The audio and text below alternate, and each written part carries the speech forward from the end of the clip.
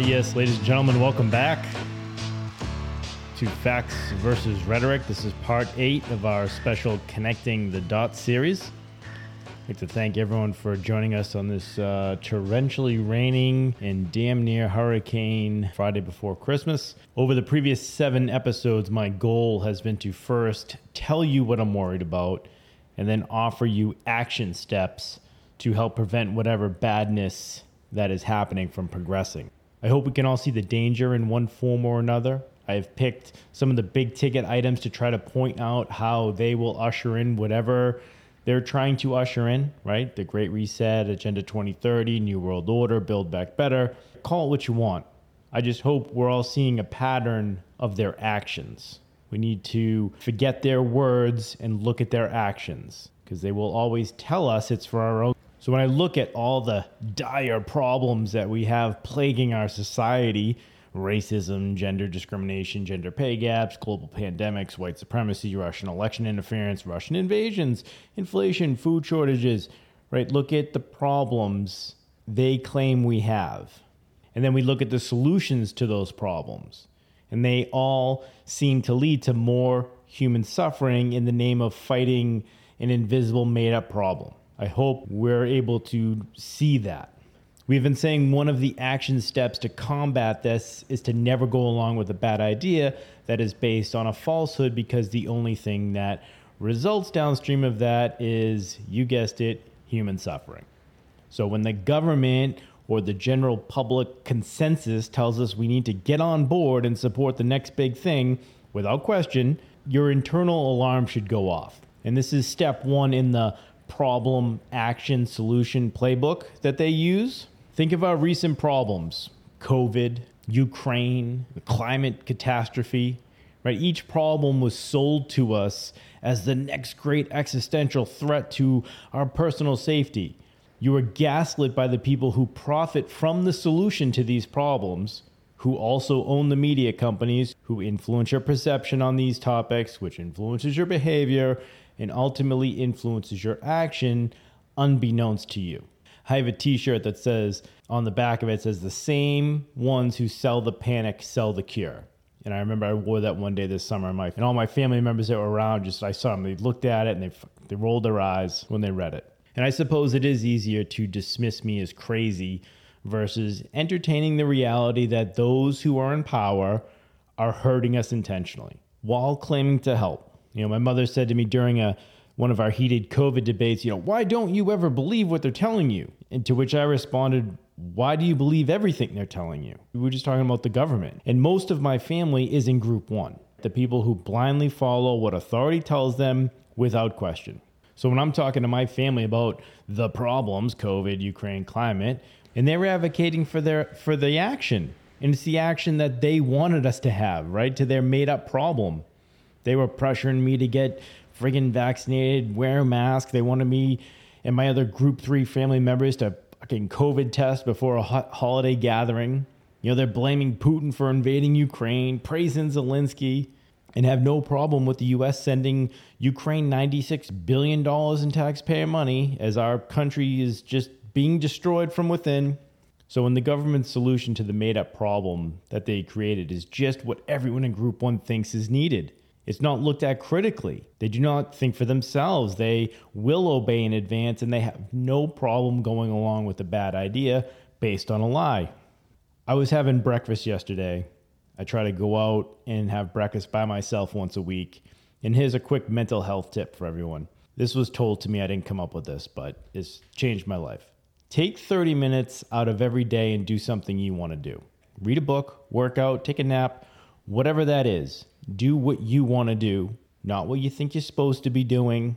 So if you're not already doing that, please start. That has helped me change my life, because it starts forming that muscle memory that it's okay to put yourself first. The mental benefits are great, and then you start giving yourself permission to be worthy of, carving out a few minutes for yourself.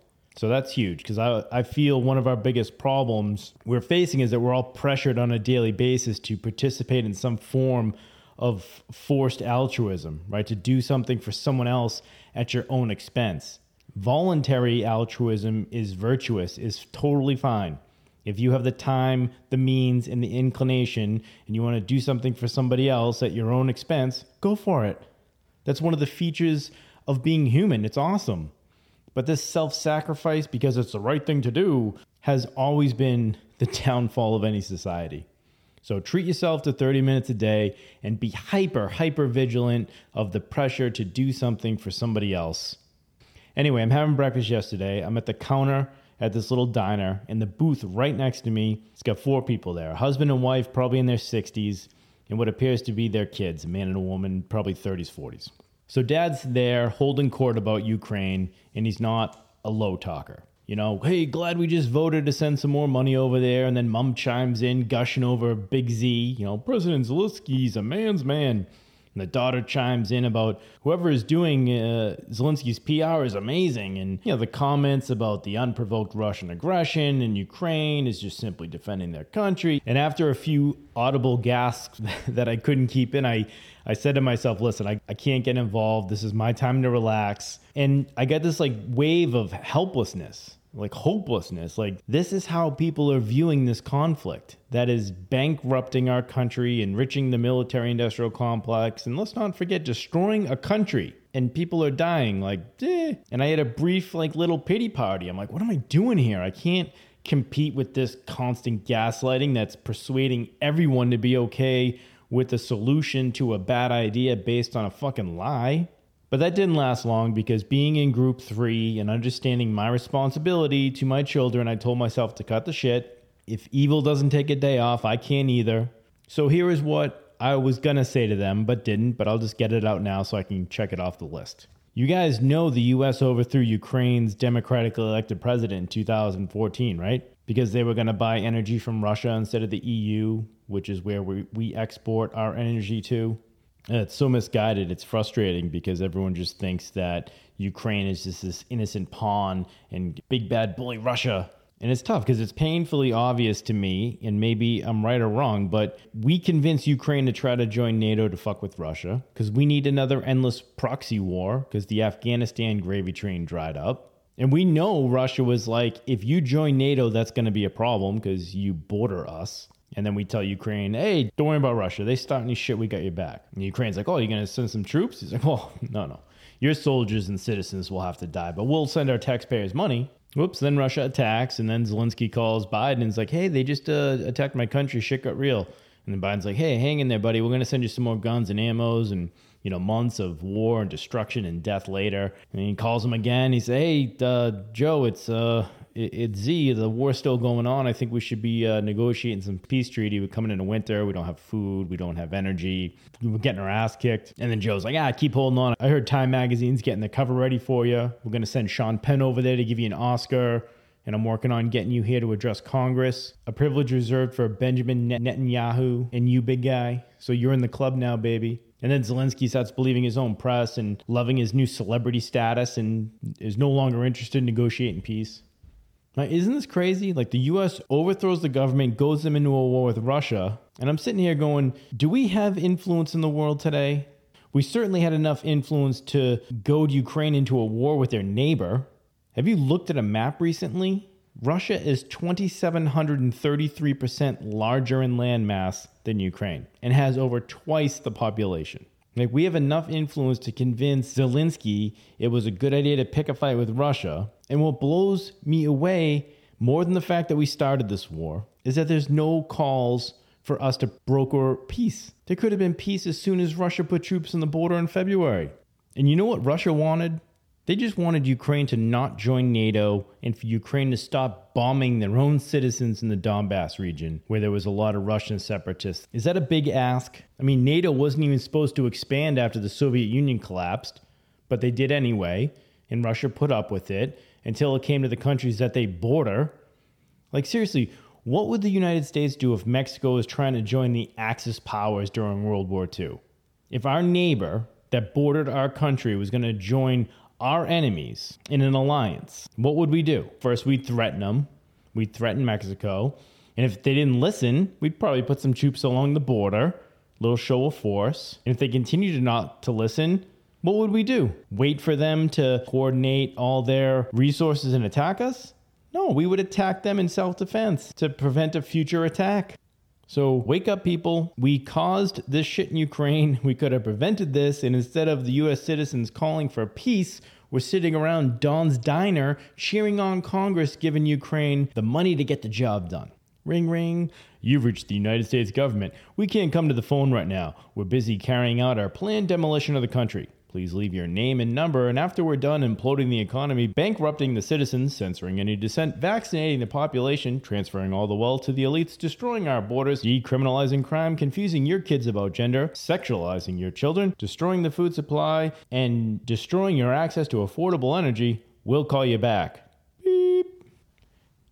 In today's episode, we're going to look at propaganda. We touched on censorship last episode, and it's the 1-2 punch of censorship and propaganda that is responsible for the fanatics in Group 1 and just the unconscious manipulation of our population. And don't take my word for it. Here's what the U.S. Army Psychological Operations Recruitment video says. Anything we touch is a weapon. We can deceive, persuade, change, influence, inspire. We come in many forms. We are everywhere. That's a quote from the U.S. Army Psychological Operations Recruitment video, which came out in May of this year. The U.S. government is waging psychological warfare on the American citizens. Nick, that's a conspiracy theory. Okay, fair enough. But let's look at it, all right? Let's look at what psychological warfare is, how it's used, and then just see if that lines up with object reality, which would prove to us that it's true. Psychological warfare, according to the RAND Corporation, quote, involves the planned use of propaganda and other psychological operations to influence the opinions, emotions, attitudes, and behavior of opposition groups, end quote. Most of my adult life, the government has been bombarding the citizens with propaganda campaigns aimed at keeping us compliant, easily controlled, and supportive of the police state's various efforts either here, with our militarized police, or abroad. The government is so confident in its powers of manipulation that it's taken to bragging about them. Check that video out in the description. The U.S. Army's 4th Psychological Operation Group, the branch of the military responsible for psychological warfare, just released a recruiting video and touts its efforts to, quote, pull the strings, turn everything they touch into a weapon, be everywhere, deceive, persuade, change, influence, and inspire. I think we'd be naive to think that all these psychological operations only happen, in foreign lands against our foreign enemies. So I wanted to look at some of the ways that our government continues to wage this psychological warfare on the unsuspecting citizenry of their own country. So, number one would be you weaponize violence. With an alarming regularity, the nation continues to be subjected to spats of violence that terrorize the public, destabilize the country's ecosystem, and give the government greater justifications to crack down, lock down, and institute even more authoritarian policies for the so-called sake of national security without any objections from the citizenry. Have we seen any of that? Next one, we weaponize surveillance, pre-crime, and pre-thought campaigns. So this is when we use the surveillance and the digital stalking and the data mining of the American people, where there's little room for indiscretion, imperfections, or active independence. Right? So when the government sees all and knows all and has abundance of laws to render even the most seemingly, law-abiding citizen a criminal and a lawbreaker, that old adage that you get nothing to worry about if you get nothing to hide, that no longer applies. They're classifying people that disagree with the government domestic terrorists. And we get those threat assessments or behavioral sensor warning, flagged words, suspicious activity, all generated by our automated eyes and ears, the social media, the behavioral sensing software, and the citizen spies in Group 1 that report shit. Did that offend you? Report it. Did you not like that content? Did it make you think? Report it. See something. Censor something. All of those have the makings for this dystopian nightmare that I'm a little concerned about because everywhere I look, I just see evidence of it. Because now the government's war on crime has now veered into the realm of social media. You've got government agents adopting fake social media identities in order to surveil, target, and capture potential suspects. You got the 80 FBI agents working on looking at tweets and reporting people to Twitter. The tech giants working with the government, leveling their own social justice by way of digital tyranny and corporate censorship and censoring and muzzling whomever they want, whenever they want. Just making up rules. Talked about censorship yesterday, and this is just the beginning. This digital censorship, then you got digital currencies. We warned about that. A tool for government surveillance of citizens to control every one of your financial transactions. Again, look at China. Millions of individuals and businesses blacklisted as quote, unworthy, based on your social media credit score that grade them based on whether they've been good citizens. So this is good for Christmas, right?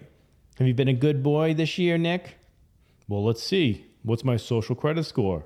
Oh, it's bad. Sorry, you've been banned from accessing financial markets, buying real estate, and traveling by air or train. Better luck next year. Also, a tactic of this operation is weaponizing compliance. When have we seen that? Because even the most well-intentioned government law or program can be and has been perverted, corrupted, and used to advance illegitimate purposes once profit and power are added to the equation. The war on terror, war on drugs, war on COVID-19, war on illegal immigration. All these programs started out as a legitimate response to a pressing concern, right? It's that problem, action, solution. So they made up these problems.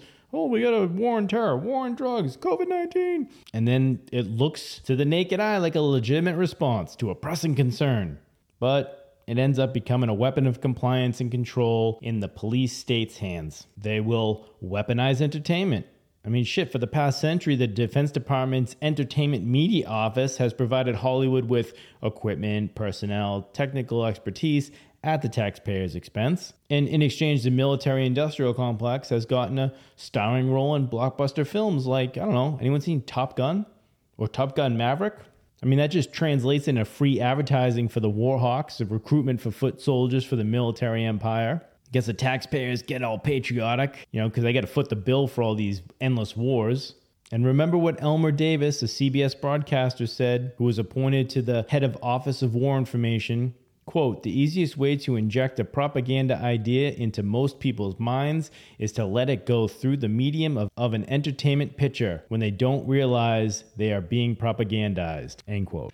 We also have the weaponizing of behavioral science and nudging. President Obama, who issued an executive order directing federal agencies to, quote, use behavioral science methods to minimize bureaucracy and influence the way people respond to government programs. The government will also weaponize desensitization campaigns, lulling us into a false sense of security. You get the invasive surveillance, the extremism reports, the civil unrest, the protests, the shootings, the bombings, the military exercises, the active shooter drills, the lockdown, color-coded alert threat assessment system. All this shit has conspired to acclimate us and just accept this police state willingly and even gratefully, like, oh, great, we want this shit. Weaponizing fear and propaganda. The language of fear is spoken effectively by politicians on both sides of the aisle, shouted by media pundits on the mainstream media, marketed by the corporations, and codified in a bureaucratic law that do little to make our lives safer and more secure.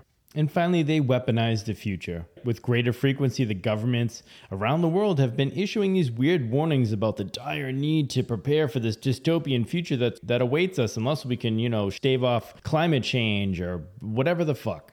Check out all these resources in the links. The end goal of all these mind control campaigns, packaged in the guise of the greater good, welfare of humanity is always the alibi of the tyrants, to see how far the American people will allow the government to go in reshaping the country in their image of a totalitarian police state. I mean, is the U.S. government looking out for your best interests?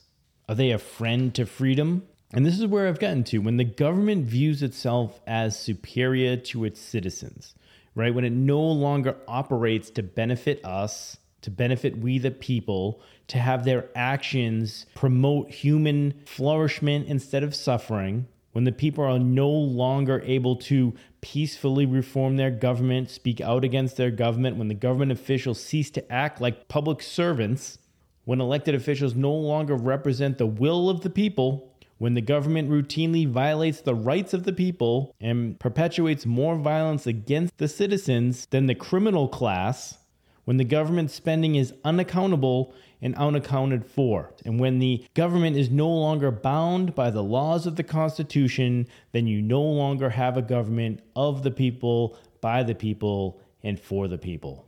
We the people, who think, who reason, who take a stand, who resist, who demand to be treated with a dignity of care, who believe in freedom and justice for all, have become undervalued citizens of this weird-ass totalitarian state that views people as expendable once they've outgrown their usefulness to the state.